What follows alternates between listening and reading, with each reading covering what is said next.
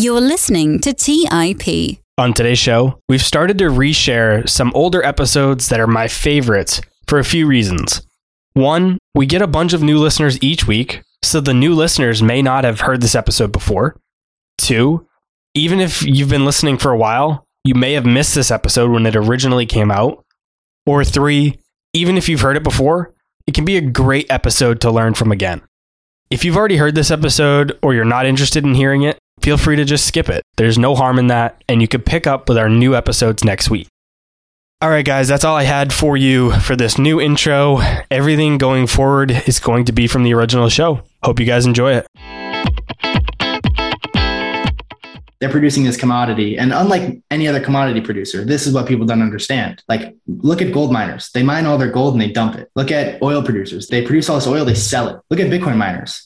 They mine all their Bitcoin. They stuff it on their balance sheet. They borrow more money to buy more Bitcoin. They don't want to sell a single Satoshi of this asset. Boy, am I excited to bring you today's episode with Dylan LeClair. Dylan is the writer and editor for the Bitcoin magazine and has a passion for Bitcoin, finance, and economics. Aside from his work with media operations at Bitcoin magazine, Dylan operates a consulting business, 21st Paradigm, which aims to assist businesses and individuals to incorporate Bitcoin into their capital allocation and business strategy. During the episode, I chat with Dylan about Ray Dalio's thesis on the long-term debt cycle and how Bitcoin potentially plays into that, what the Federal Reserve's playbook is likely to be in the current market environment, why Dylan believes Bitcoin is a better solution for base money than gold, why we haven't seen more public companies adopting Bitcoin as of late, what Bitcoin on-chain analysis is and why it even matters, Dylan's thoughts on the potential for a Bitcoin ETF, and much more. I hope you enjoy this conversation with Dylan LeClair as much as I did. You're listening to Millennial Investing by the Investors Podcast Network, where your hosts, Robert Leonard and Clay Fink, interview successful entrepreneurs, business leaders, and investors to help educate and inspire the millennial generation.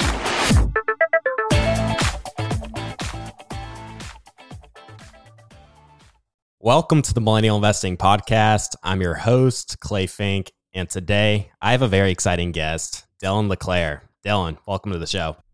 Thanks for having me on, Clay. It's a pleasure to be here. I'm excited to talk. Let's dive right in and get kicked off covering your background. How did you first become interested in Bitcoin, and what led you to end up becoming just so passionate about it? Yeah, funny enough, has a little bit to do with this Investors Podcast Network.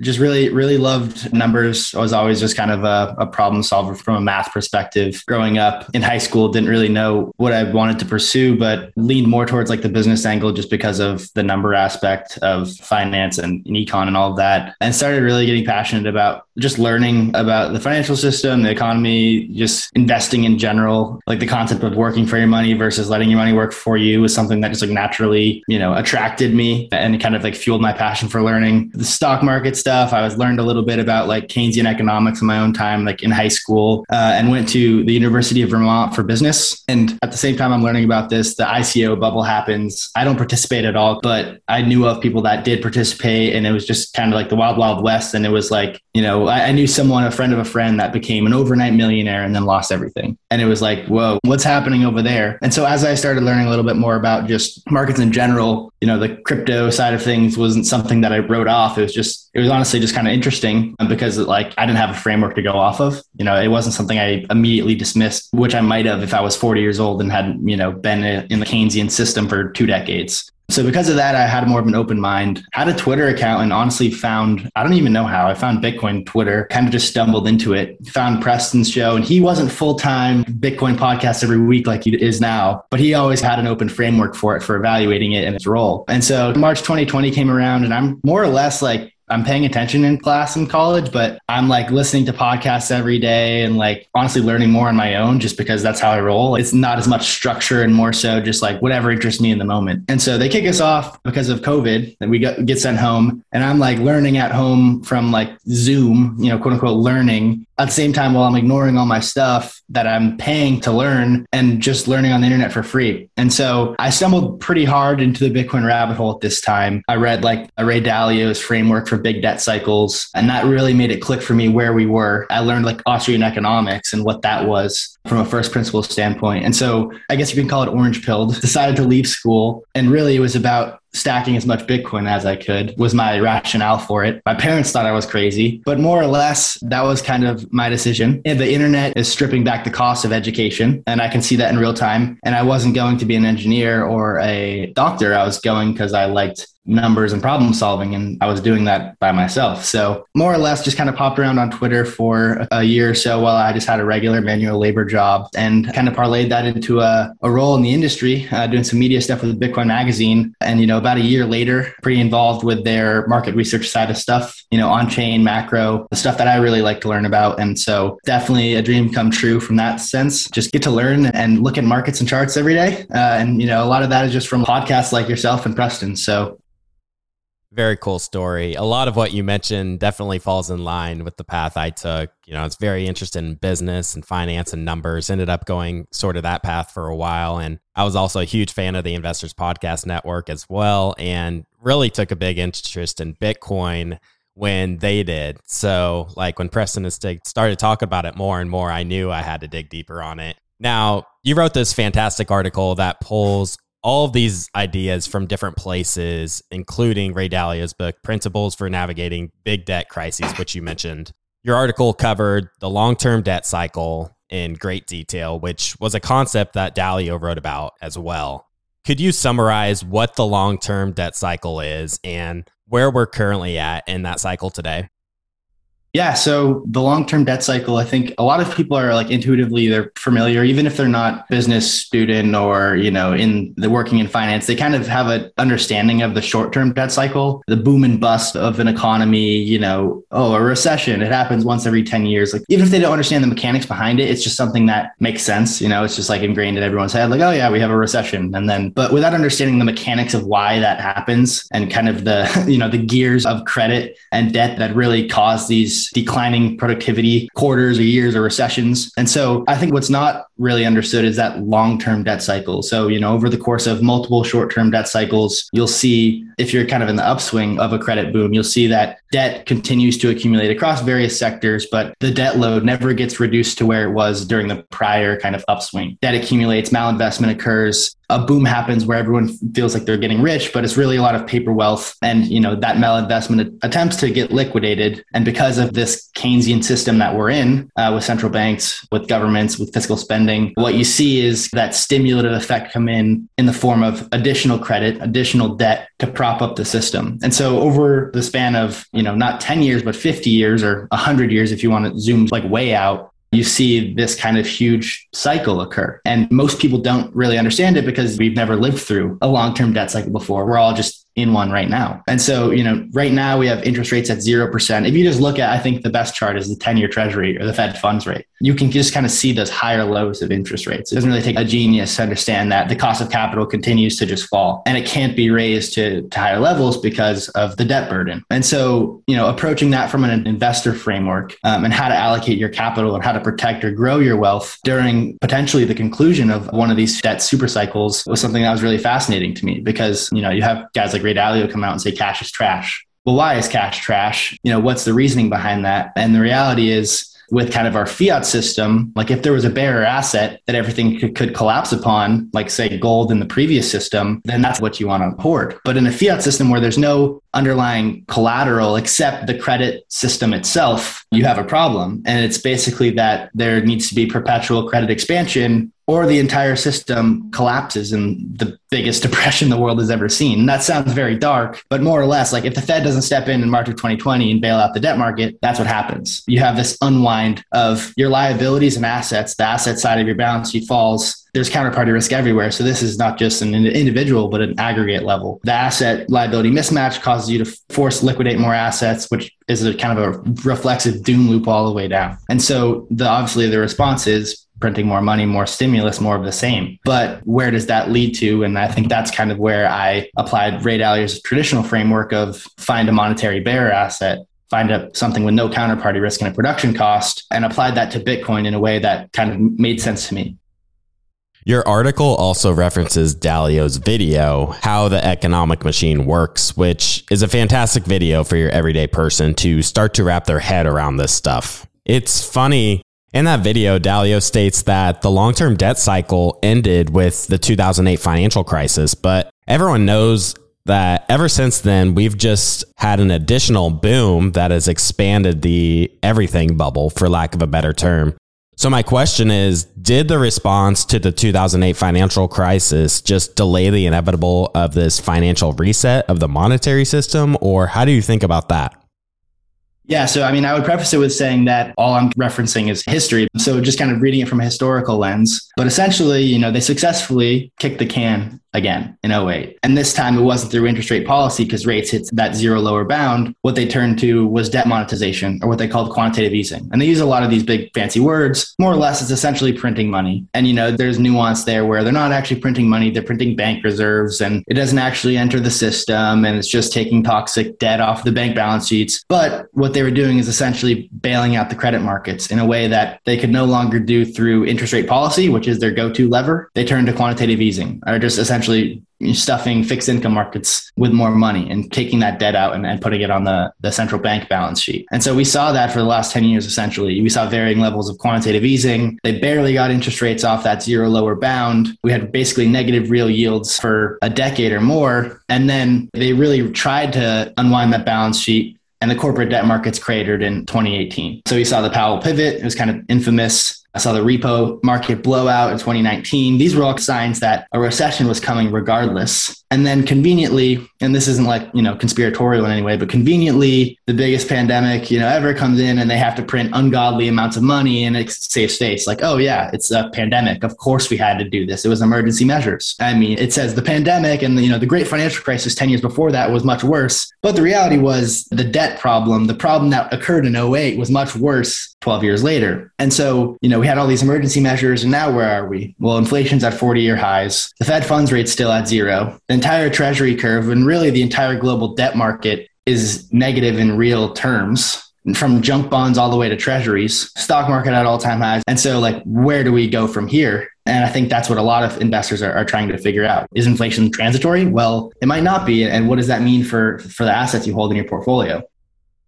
So you're describing how these debt bubbles move in cycles where eventually the debt taken on eventually has to come due. But today, with the money printing we're seeing to pay off the current debt, they pretty much have to take on more debt to pay that off, which means they need to keep interest rates low to kind of keep things chugging along. And that's when it seemed fairly obvious to me that something is going to have to give on that front. So I'm curious, you mentioned that these long-term debt cycles move in 75 to 100-year time periods. How is the end of this debt cycle maybe different than the previous one? And how did the previous one even end? Yeah. So, you can look at it from a couple of different angles. I think, we saw that the Great Depression, where following the 20s, the roaring 20s, we saw this huge private debt bubble. They were on a gold standard, or, a redeemable gold standard, right? So you had those paper notes with gold as that bearer instrument underneath the banking system. And all of that credit creation collapsed upon itself, that paper wealth, and it induced a recession. And obviously there was other variables there like famine and all of that. But what the cause was credit bubble on top of that bearer asset. So that collapsed. We go into the 30s, and then obviously, have a world war, all this stuff, but we have a monetary reset. They devalued the debt in real terms. Roosevelt did in 1932 by confiscating everyone's gold and immediately revaluing it higher. That was one of the things they did. So that in real terms, that debt burden got eroded a little bit. And then 1944, Bretton Woods, the world comes together, says, all right, the US will hold our gold and our dollars are redeemable for gold. And, the game theory there was, well, the US cheated, more or less with their paper claims on that gold, and countries started to call their bluff, right? Because there's that peg, but who's enforcing that peg? And do they have the gold to back it up was the question. And ultimately they didn't. So we defaulted upon our promise. And so you can kind of look at the end of that debt cycle in a couple different ways, but really there was a couple defaults. There was the default in 1932 when we seized everyone's gold. And then there was the default in 1971 when we defaulted upon basically global central banks and their redeemability for gold. And so since then, and I like to look at 1980, 1981, as kind of like that secular top in interest rates. Since then, we've had the greatest asset boom of all time, just a secular bond bull market and a secular everything bull market, essentially real estate, equities, anything that benefits from the cost of capital going lower, which is basically every asset. And so, in terms of when that debt cycle last occurred, well, there's a couple of quasi resets, but I think now with a global coordinated fiat currency regime where it's almost a race to the bottom and you're incentivized to devalue your currency, we're in something that's, never really occurred at this scale. And it's quite unprecedented. Let's take a quick break and hear from today's sponsors. Hey everyone, it's Patrick, your host of Millennial Investing. Every year, my buddies and I do a guy's trip to escape the cold and dreary Ohio winters. Once we pick our destination, without fail, we all jump on Airbnb and find an incredible place to stay. We just got back from an amazing trip in Palm Springs, California, and our Airbnb home was a huge part of creating memories we'll never forget. I loved it so much, I'm taking my family back to Palm Springs for spring break, and we're staying in an Airbnb home my kids fell in love with and picked out themselves. While I was there, I had the realization that my own home could be an Airbnb. It's an excellent way to earn some extra cash, whether you're saving up for your next vacation, paying off some bills, or investing. Your home might be worth more than you think. Find out how much at airbnb.com/host. That's airbnb.com/host. Buy low, sell high. It's easy to say, hard to do. For example, high interest rates are crushing the real estate market right now. Demand is dropping and prices are falling, even for many of the best assets. It's no wonder the Fundrise flagship fund plans to go on a buying spree, expanding its billion-dollar real estate portfolio over the next few months. You can add the Fundrise flagship fund to your portfolio in just minutes and with as little as $10 by visiting fundrise.com/millennial investing. Carefully consider the investment objectives, risks, charges, and expenses of the Fundrise flagship fund before investing. This and other information can be found in the fund's prospectus at fundrise.com/flagship. This is a paid advertisement. Hey guys, when it comes to financial advice, you've got to trust a source. It's why you listen to this podcast. When I'm looking to upgrade my wallet, I turn to NerdWallet. Their expert team of nerds dives into the details to help you find smarter financial products. Before NerdWallet, I'd pay for vacations with whatever credit card was in my wallet. But I was missing out on miles I didn't even know I was leaving on the table. Now I've got a new card with more miles and more upgrades. What could future you do with more travel rewards? A hotel upgrade? Lounge access, a free flight to a bucket list destination. Wherever you go next, make it happen with a smarter travel credit card. Don't wait to make smart financial decisions. Compare and find smarter credit cards, savings accounts, and much more today at nerdwallet.com. NerdWallet, finance smarter. Check out nerdwallet.com and start making smarter financial decisions. As with all cards, credit is subject to lender approval and terms apply. All right, back to the show.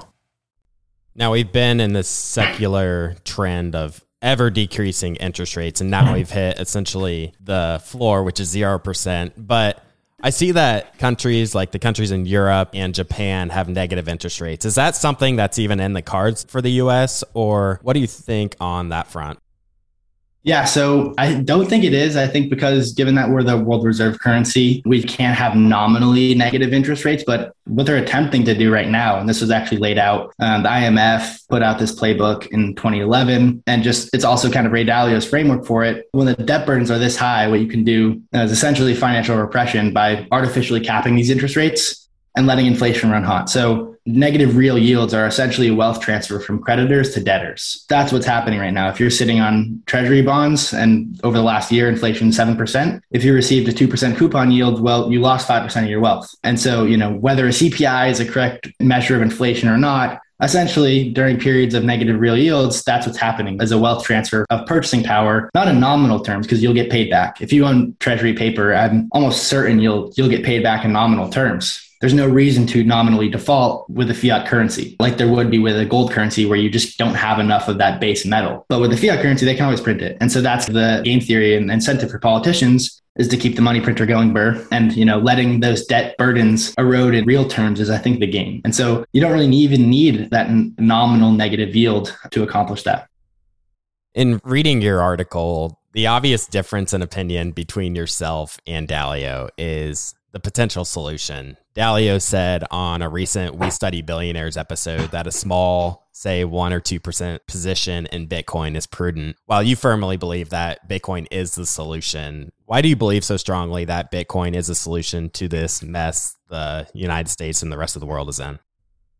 Yeah. So, obviously someone like Dalio, who's a billionaire, can just have his smug insurance hedge, have 1% and really kind of protect his wealth and not need to, fully allocate to capture this move. I mean, honestly, he probably couldn't fully allocate his wealth because he has so much of it that it would move the market to a great extent, where someone like myself is obviously not facing that problem. But that aside, my thesis is that a lot of people will say Bitcoin is, it's the first iteration of digital currency. How do you know it's the one? And my response is, well, it's really not. Digital currency was tried for years. There was multiple iterations of it that failed. And what Satoshi did was basically combined a bunch of different iterations of digital currency, public key, private key, cryptography, all of these things, and put them together in a way that no one had ever thought of before to solve the double spend problem. Basically, value transfer on the internet between intermediaries, between counterparties, couldn't be trustless. There wasn't a way to do it without trusting your intermediary. So with Bitcoin, there was kind of an immaculate conception with digital cash. Not only that, but we have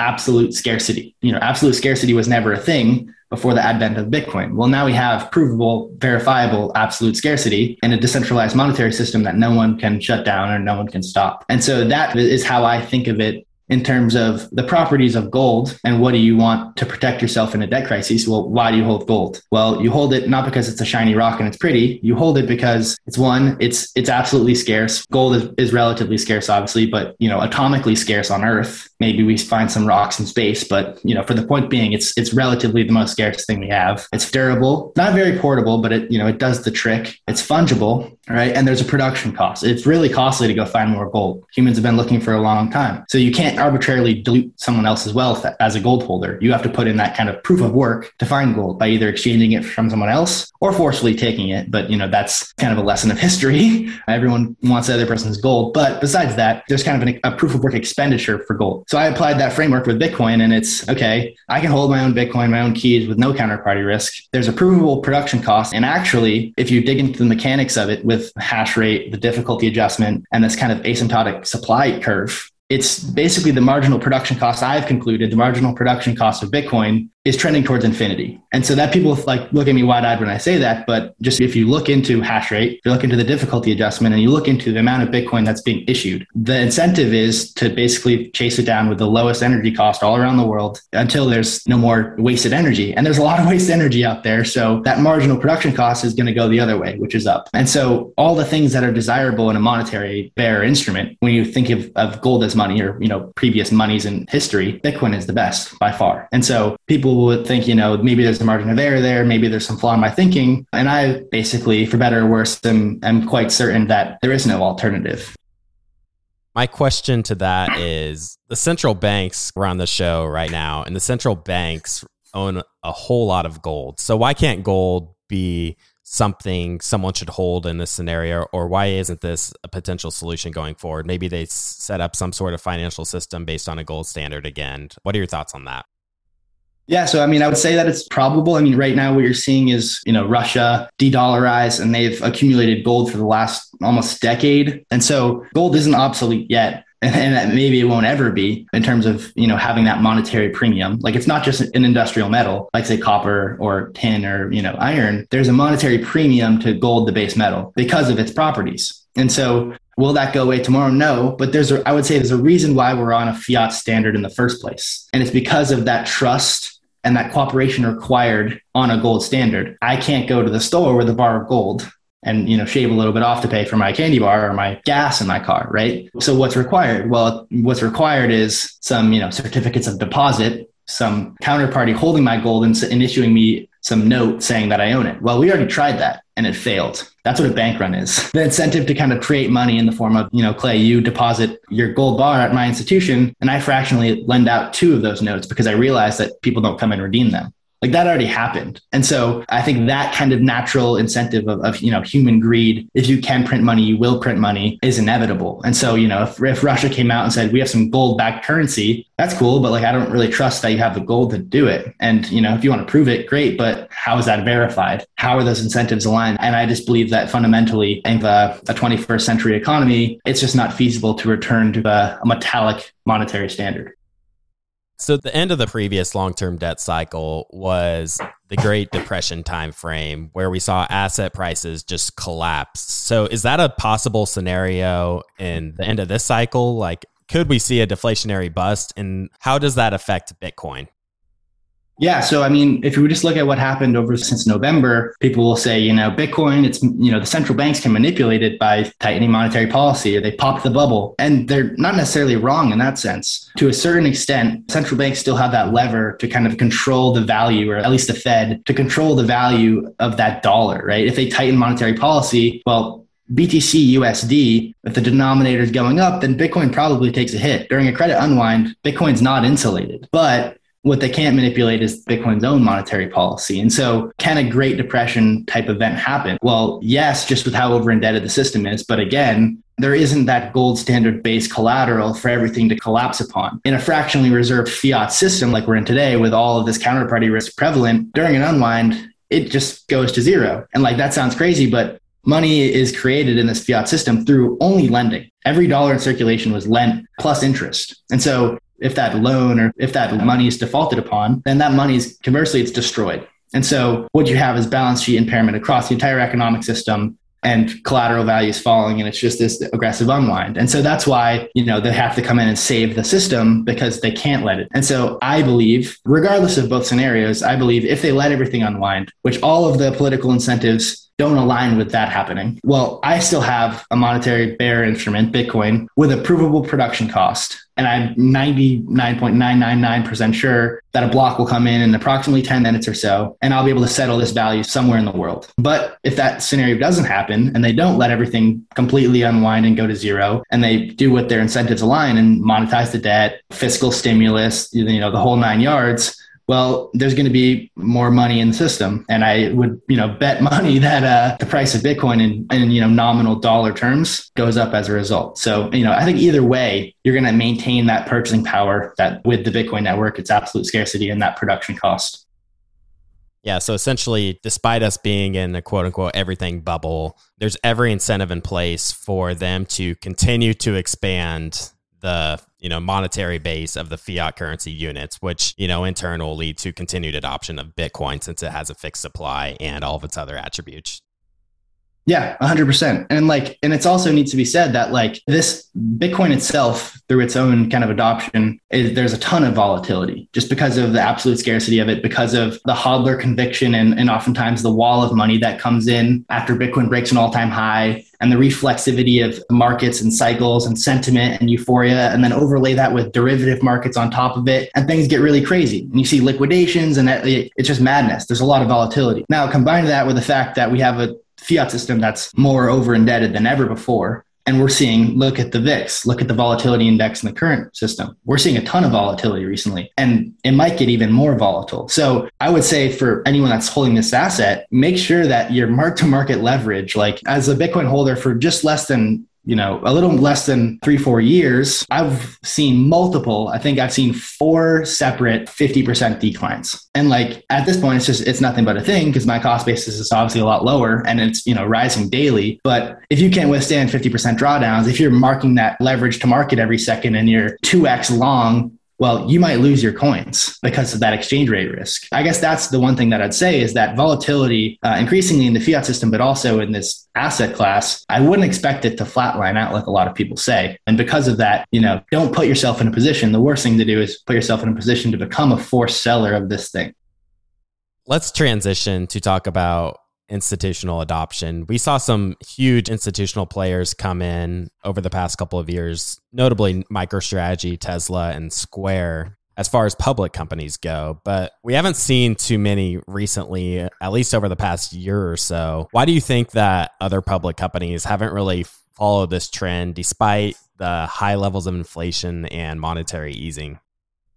Yeah. So, I mean, I think the one thing is that from a corporate standpoint, it's not very attractive from a GAAP accounting standard. If you look at, MicroStrategy or Tesla, they have to mark to market their losses as an impairment when the price goes down, but they don't get to do that on the way up. It's not treated as the cash equivalent. So I think that comes in due time, but it makes perfect sense, in my opinion, to kind of adopt a Bitcoin standard, or at least a partial Bitcoin standard in this environment. Obviously, you have a bunch of institutions that are interested in 2021 after the price already 6x'd and is at 60,000, it's no matter how good the idea is, it's really tough to buy into something that's already gone absolutely vertical. And so I think, maybe not on the public side, I think you see a lot of institutions, hedge funds, Wall Street guys come in when the price is at 30K or, the chart looks kind of bad and say, hey, I'm going to get a little bit of an allocation here. But in terms of full public company adoption, I think we'll have to wait and see. And, as the kind of asset class matures, we'll see more of it. But it makes total sense as, the cost of capital in these markets.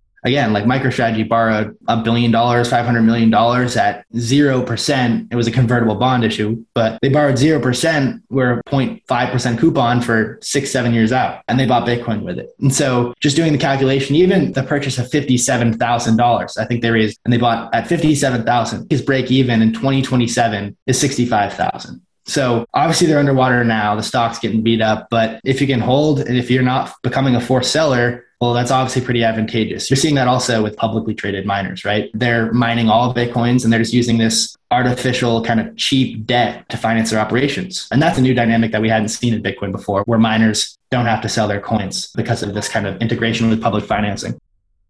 Yeah, that's one piece I find really interesting is all these public miners, there's Riot, there's Hut, and there's a number of others. They're able to take on these cheap debt loans, like you just mentioned, call it 3% interest, give or take. And they're going to invest in these mining operations that are paying, even if Bitcoin's price stays level, they're getting something like 100% return on their money. And then they're able to take on additional debt to maybe pay off those expenses. And they can just hold the Bitcoin indefinitely, which is just insane to think about.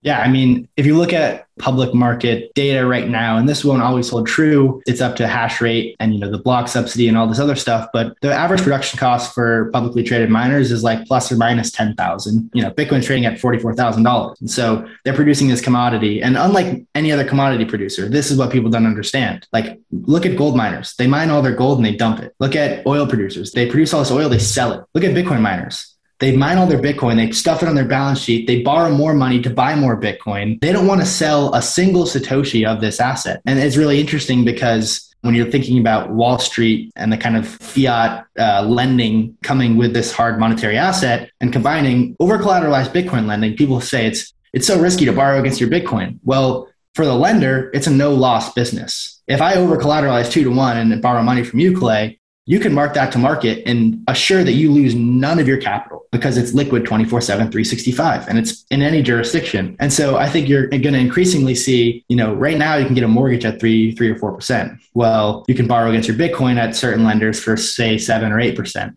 For the longest time, you couldn't do that at all. I think that ultimately, like the Bitcoin collateralized lending space is going to be the cheapest in the world. Like you can go to Goldman and get Fed funds plus 50 basis points on your equity if you're a multimillionaire or something. I imagine that that's going to be true for Bitcoin really everywhere because it's a no-loss business once again. And I think that's not very understood.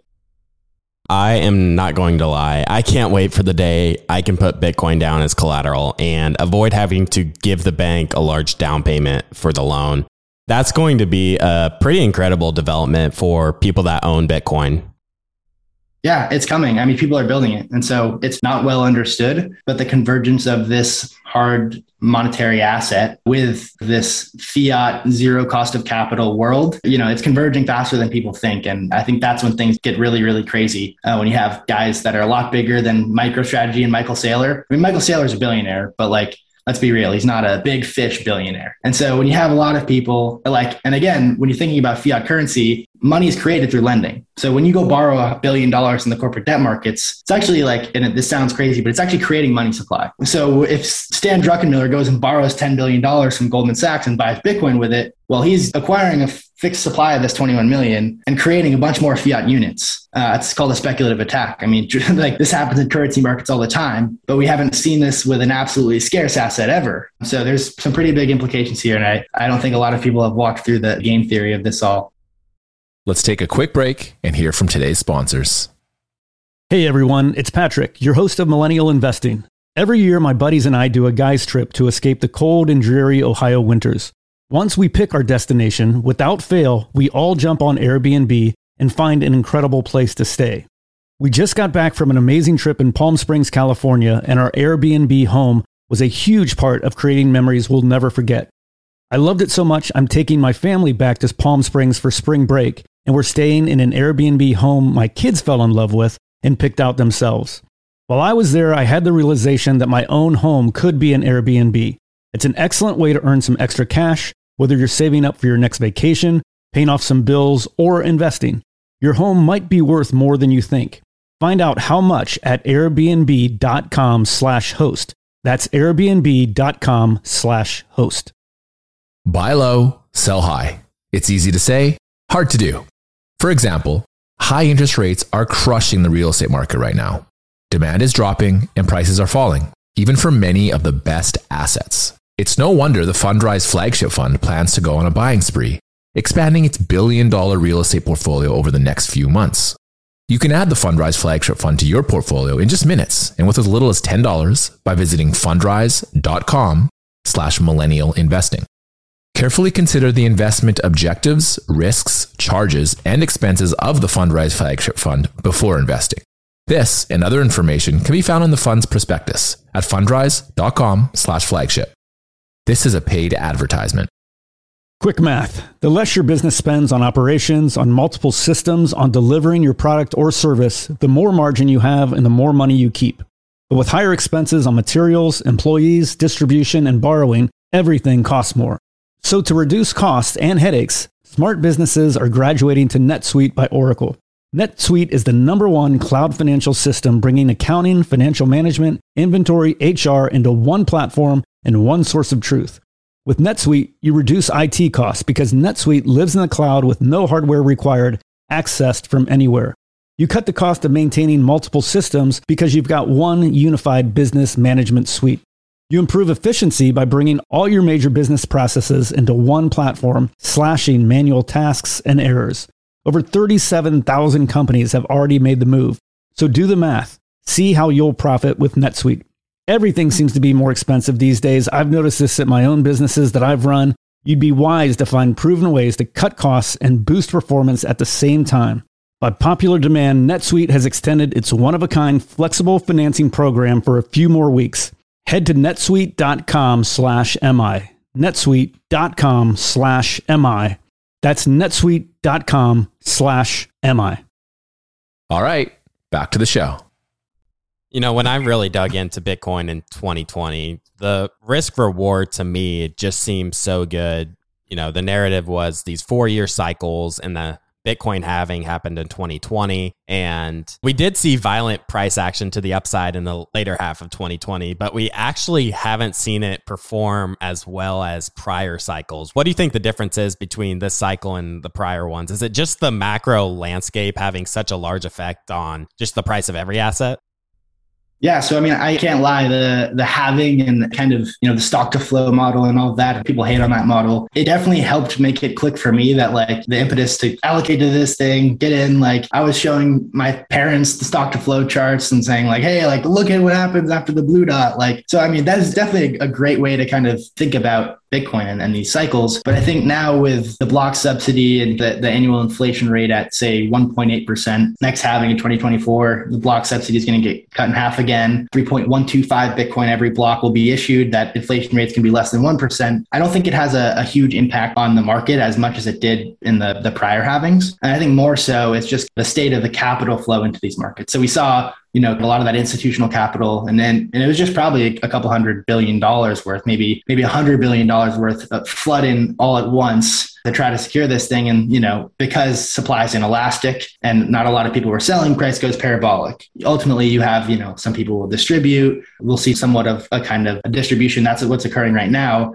But under the surface, and this is part of the reason why I love on-chain analytics so much, is you can kind of see these like supply demand imbalances occur in real time. So like, people say like supply squeeze. We're actually like in a pretty tight supply squeeze dynamic right now. But for the last 3-4 months, what we've seen is marginal selling for the most part from kind of these like macro allocators, right? If you're just thinking about the guys that are trying to ride the like tide of the everything bubble, well, what have they been doing since November, since Powell said, oh, wait, inflation's not transitory. Like we got to hike, guys. Like we weren't planning on this. Well, there's like some marginal selling. Well, who's buying? The convicted Bitcoiners that understand this end game. So ultimately, like when the macro allocators, like the hedge fund guys, anybody that wants to secure a Bitcoin position, which is quite a lot of people, I think in the future, well, they're going to have to buy into a super, super tight supply dynamic. And you have a lot of people that are, publicly stating, I'm not selling at any price for fiat. And so we can kind of see like 61% of Bitcoin haven't moved in a year. 86% of Bitcoin haven't moved in the last 3 months, despite price getting cut in half. Over the last year, price got cut in half twice and it doubled once. 61% haven't moved. And so like that sort of thing, you can't really see that in any other asset class.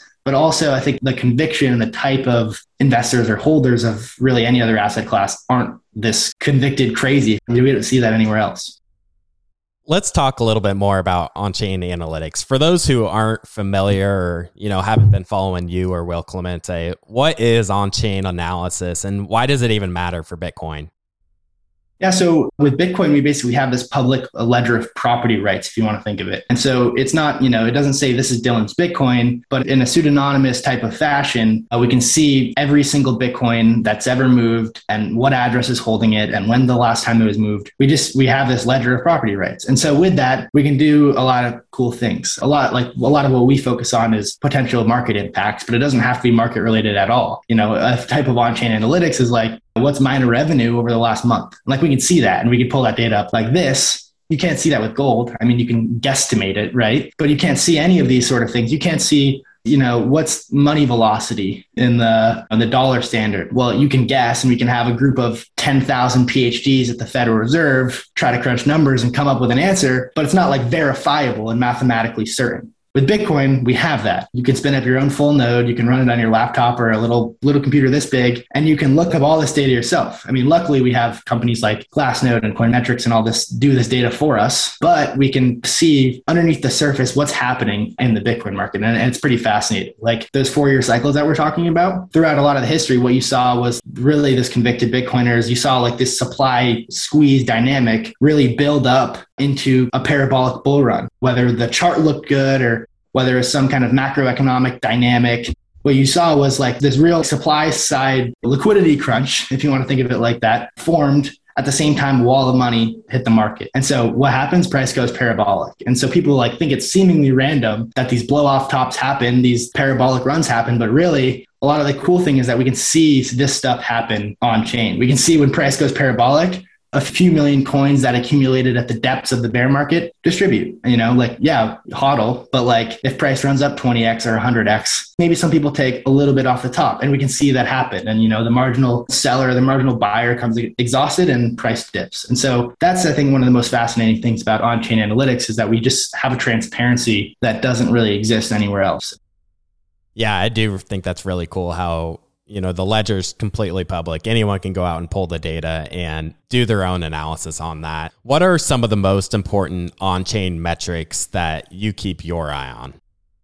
Yeah, so I think one of the most basic ones, well, maybe not basic, but I think one of the most simple ones and easy to understand is what I like to call a realized price, or you can think of it as realized cap. So market cap is just circulating supply times price for any asset, right? But with a realized market cap, what we can see is every single UTXO, which is the technical term for Bitcoin on chain, we can see when it was last moved. So for instance, Satoshi's coins mined in 2009 never moved. There wasn't even a market price when they were acquired. So there's about 1 million or so Bitcoin that are presumably Satoshis that have zero market price. And so because of this, in the realized cap calculation, they hold no weighting. Whereas in the market cap calculation, it's 1 million times 44,000. They count for $44 billion of market cap valuation. What we can see is the relative valuation or ratio of the market price versus the realized price. And historically, right now, about that realized price is like $24,000. So you can think of that as like the average on-chain cost basis of all the Bitcoin on the network. Is it a perfect measure? No, because if you buy your Bitcoin on an exchange, or if you just say cycle some Bitcoin between yourself and wallets that you acquired 6 years ago today, it may move up the cost basis. But in aggregate, it's a pretty accurate measure of like average market cost basis. And so we can see this ratio of market price to realized price and come up with some pretty interesting relative valuation framework. If that measure ever gets below 1, it's usually like generational buy opportunity. So that's what in my research, I often talk about it. I'm like, if we get below 25,000, who knows what happens next? But like traditionally, that's a sell the farm type of event. So do we get it? Who knows? But in terms of previous cycles, that's the level. Yeah, it's kind of funny. March 2020, I was watching Bitcoin that day. It went down like 50% in one day, in like less than 24 hours. It's just insane to think about. But when you look at the actual fundamentals, like nothing about the Bitcoin network changed. It was continually producing blocks. And it was just the macro framework where there was just a giant bid for dollars. So, if nothing has fundamentally changed about Bitcoin and you're bullish on the asset, and look at some of these metrics, like you mentioned, the realized price, you can just identify kind of those generational buying type opportunities. It's really, really cool, I think. Yeah, you're 100% accurate. In that March of 2020 event, nothing changed about the network itself. I mean, you had a derivative market liquidation. You had the Dixie go to 100. There was a bid for dollars. You nailed it there. And so at that point, like people were liquidating Bitcoin for dollars because of that denominator, right? BTC USD. I think that's something that's not going to even really change as long as the global debt market is that size. But in the meantime, you can use these relative frameworks of valuation, whether it's, the MVRV, or we have all sorts of like cool things we can do. Like we can quantify the conviction of hodlers with on-chain metrics. And we can put whether it's oversold or overbought. And is it perfect? No. Is it going to tick the bottom at the very second? No. But we can say this is in the 5th percentile of relative valuation. And so it gives a pretty good idea of like risk reward and when it's attractive or not to allocate based on the conviction of what other UTXOs are doing. Now, Bitcoin whales are the wallets that hold the most amount of Bitcoin. What percent of the supply do Bitcoin whales hold? And is that a concern for you at all? Or how do you think about that? Yeah, so it's kind of tricky with on-chain stuff. I see a lot of data or reports published and they'll say X amount of Bitcoin. I'm not even sure what it is because I mostly disregard it. They'll say X amount of the Bitcoin supply is held by the top 900 addresses. And are there whales in Bitcoin? No doubt. I mean, there's people that understood what we're talking about today back in 2011 and said, all right, I'm going to mine this on my computer and I'm never going to sell it. There are 100% whales. And, do they manipulate the market? No, it's a free market and they can buy or sell whenever they want. And that's the beauty of it. But there are people with thousands of Bitcoin, tens of thousands of Bitcoin, maybe even 100,000 Bitcoin. And the beauty is we don't really know if people do their, have their privacy measures and they do it right. But in terms of, how much percent of the supply whales have, well, about 2.5 million Bitcoin are on exchanges. And so we can say those exchanges guesstimate there's about 100 million people that use those exchanges or have access to them, that have onboarded onto them. So how much of that Bitcoin is to each user? Well, we don't know. And so that's why address analysis isn't always all that accurate. I mean, it's like saying how much of the dollar supply does the Federal Reserve have on its balance sheet? Well, the Federal Reserve serves a lot of member banks and they serve, all these people. It's just not a great way to frame it. And so for that sense, wallet data, you can do stuff with tracking whales, right? You can see what are whale holdings doing if you filter out and kind of do all this heuristic stuff with exchanges and all that. But for the most part, just straight up supply percentage analysis, there's a little bit of nuance there. And so that's why for the most part, I don't stay away from it, but there's nuance there. You mentioned a bit earlier that one of the potential catalysts for the next Bitcoin price movement upwards is Bitcoin spot ETF. We've seen one in other countries such as Canada being released. So what's the holdup with one being released in the US?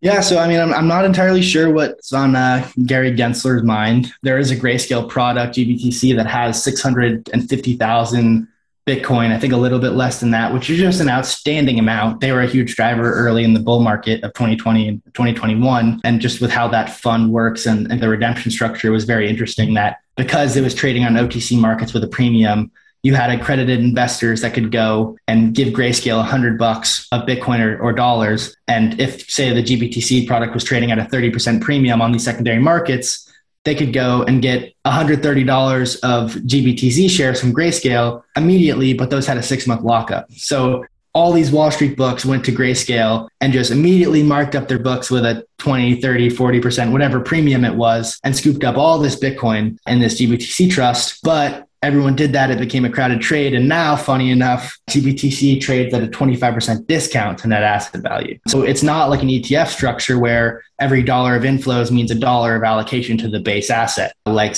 an S&P 500 ETF would be. So what is Gary Gensler doing and why is he holding up? I'm not sure. And I think there's a whole kind of another realm of things that he would have to tackle in the crypto space in terms of what's a security, what's not. And I believe that he's made it pretty clear that Bitcoin is not a security in his eyes after, teaching a class at MIT and all this other stuff. So, I think ultimately you should really work to hold your own keys and utilize self-custody best practices. But that spot ETF, when it comes, I think it's not an if, but it is a when. It's going to unlock a whole bunch of institutional capital that's going to flood into this. And it's going to be probably a pretty big catalyst for the next bull market whenever that comes.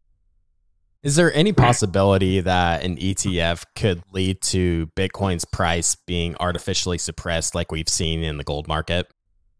Yeah. So in October, we actually had that futures ETF pass, right? So there is that CME market. And interestingly enough, unlike other futures products, say on Binance or BitMEX, there is no kind of Bitcoin settlement on the CME structure. It's like actually they use like cash collateral, treasury collateral for these Bitcoin futures. And so the CME tethers its price to a spot index. Interestingly enough is that, we're not seeing that Bitcoin settlement occur in these future markets like you are seeing on other derivatives exchanges. So that unlocks the question, well, is it going to suppress the price like gold? And I believe because we have kind of this final settlement occurring 24/7, 365, the ability to withdraw your keys or the ability to kind of arbitrage spot prices, right? That gold doesn't have. If you just think of the settlement process with gold, any dislocation in futures price was say the futures ETF was being shorted or, there's a CME product and people were trying to, artificially suppress the price. Well, I think that would be reflected in, you can look at there's a spot market Bitcoin price, and then all of these derivative contracts have their own price that's traded free of spot. Oftentimes when you see, say, like a huge volatile move to the upside or downside, what that is essentially is that's forced selling or forced buying on a derivative product that got margin called. We could see that happen in real time where there's a liquidation engine, there's forced buying or selling, shorts are getting squeezed, longs are getting, liquidated. Whereas you don't see that settlement, that mark to market every single second occur with, say, a gold ETF. And so if there was some kind of price suppression on, say, a paper product like CME, what I would look for, and I don't see this at all, would be a really different price relative to spot price. If CME was trading at 43 and the Bitcoin price was trading at 48, well, one, I wouldn't want to be buying Bitcoin on CME because I don't know if I can redeem that and take that off the exchange. But two is, we're going to have a true and kind of a free and open market somewhere around the world, whether that's with baseline dollars or stable coins or whatever it is that will reflect the kind of that free market dynamic that we don't see with gold. Yeah, the thing with Bitcoin I keep hearing is that it's just so easy to take personal custody of it. If you buy gold, you need to take physical delivery, you need to have it shipped, you need to pay for these transport costs. Whereas with Bitcoin, you can just instantly have it transferred to your account. So, people are going to want to be able to take custody of that Bitcoin, or at least have the option to, in my opinion.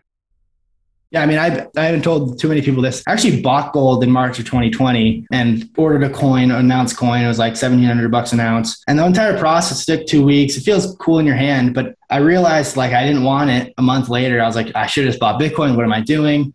I went to sell it and I got arbed on the bid. I got arbed when I paid for it, $50 above the spot market. And then when I sold it, I think I sold it for like $100 below the spot price. And at the same time, gold was rising, but I lost money on the investment because of just how the dealers worked and how slow and clunky everything was. And it was just a nightmare. I was like, I'm never, ever buying gold again other than just trinkets. This is the worst form of liquid collateral that I can think of. It's not even liquid. It's very illiquid in that sense if you're doing it with a small amount. Dylan, thank you so much for coming onto the show. I really, really enjoyed this conversation and appreciate you coming on. Before we close out the episode, where can the audience go to connect with you? Yeah, I really appreciate you having me on. This was a fun riff. You can find me on Twitter at @DylanLeClair_. That's where we kind of connected first. It's super fun just kind of throwing ideas out there and interacting with the community. So I appreciate you having me on. It was awesome to connect, and I'm sure we'll see you around out there. Awesome. Thank you, Dylan. Hey, man. Catch you later. All right, everybody. I hope you enjoyed today's episode. Please go ahead and follow us on your favorite podcast app so you can get these episodes delivered automatically. And if you haven't already done so, be sure to check out our website, theinvestorspodcast.com. There you'll find all of our episodes, some educational resources we have, as well as some tools you can use as an investor. And with that, we'll see you again next time. Thank you for listening to TIP. Make sure to subscribe to We Study Billionaires by the Investors Podcast Network. Every Wednesday, we teach you about Bitcoin, and every Saturday, we study billionaires and the financial markets. To access our show notes, transcripts, or courses, go to theinvestorspodcast.com. This show is for entertainment purposes only. Before making any decision, consult a professional. This show is copyrighted by the Investors Podcast Network. Written permission must be granted before syndication or rebroadcasting.